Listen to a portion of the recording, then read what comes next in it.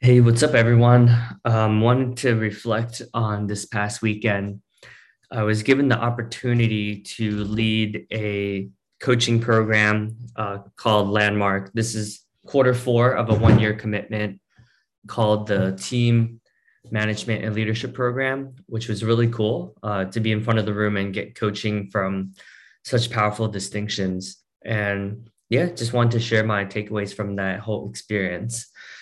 Um, One of my takeaways is as much personal development as I have done, it's just cool to be able to see that there's still so much more to learn, so much more to grow. So that's really cool to be in that discovery. Also, yeah, that I'm surrounded by love. You know, I have a lot of people who love me, and even when people are offering feedback to try to help me improve, I can choose what I want to do with that, and also to be noticing my triggers. One of the distinctions we learn is called the unanswerable question and the point of view that I trap myself in.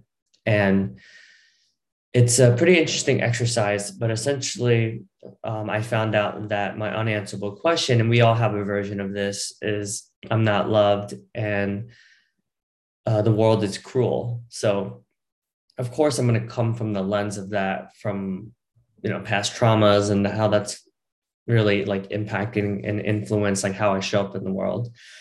But I was definitely touched by just being acknowledged by so many people for what they said. I did a great job of leading the room and providing the space, and it was a very well run meeting.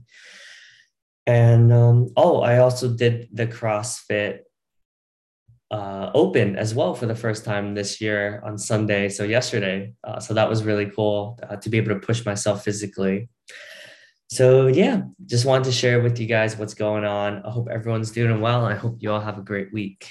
Cheers.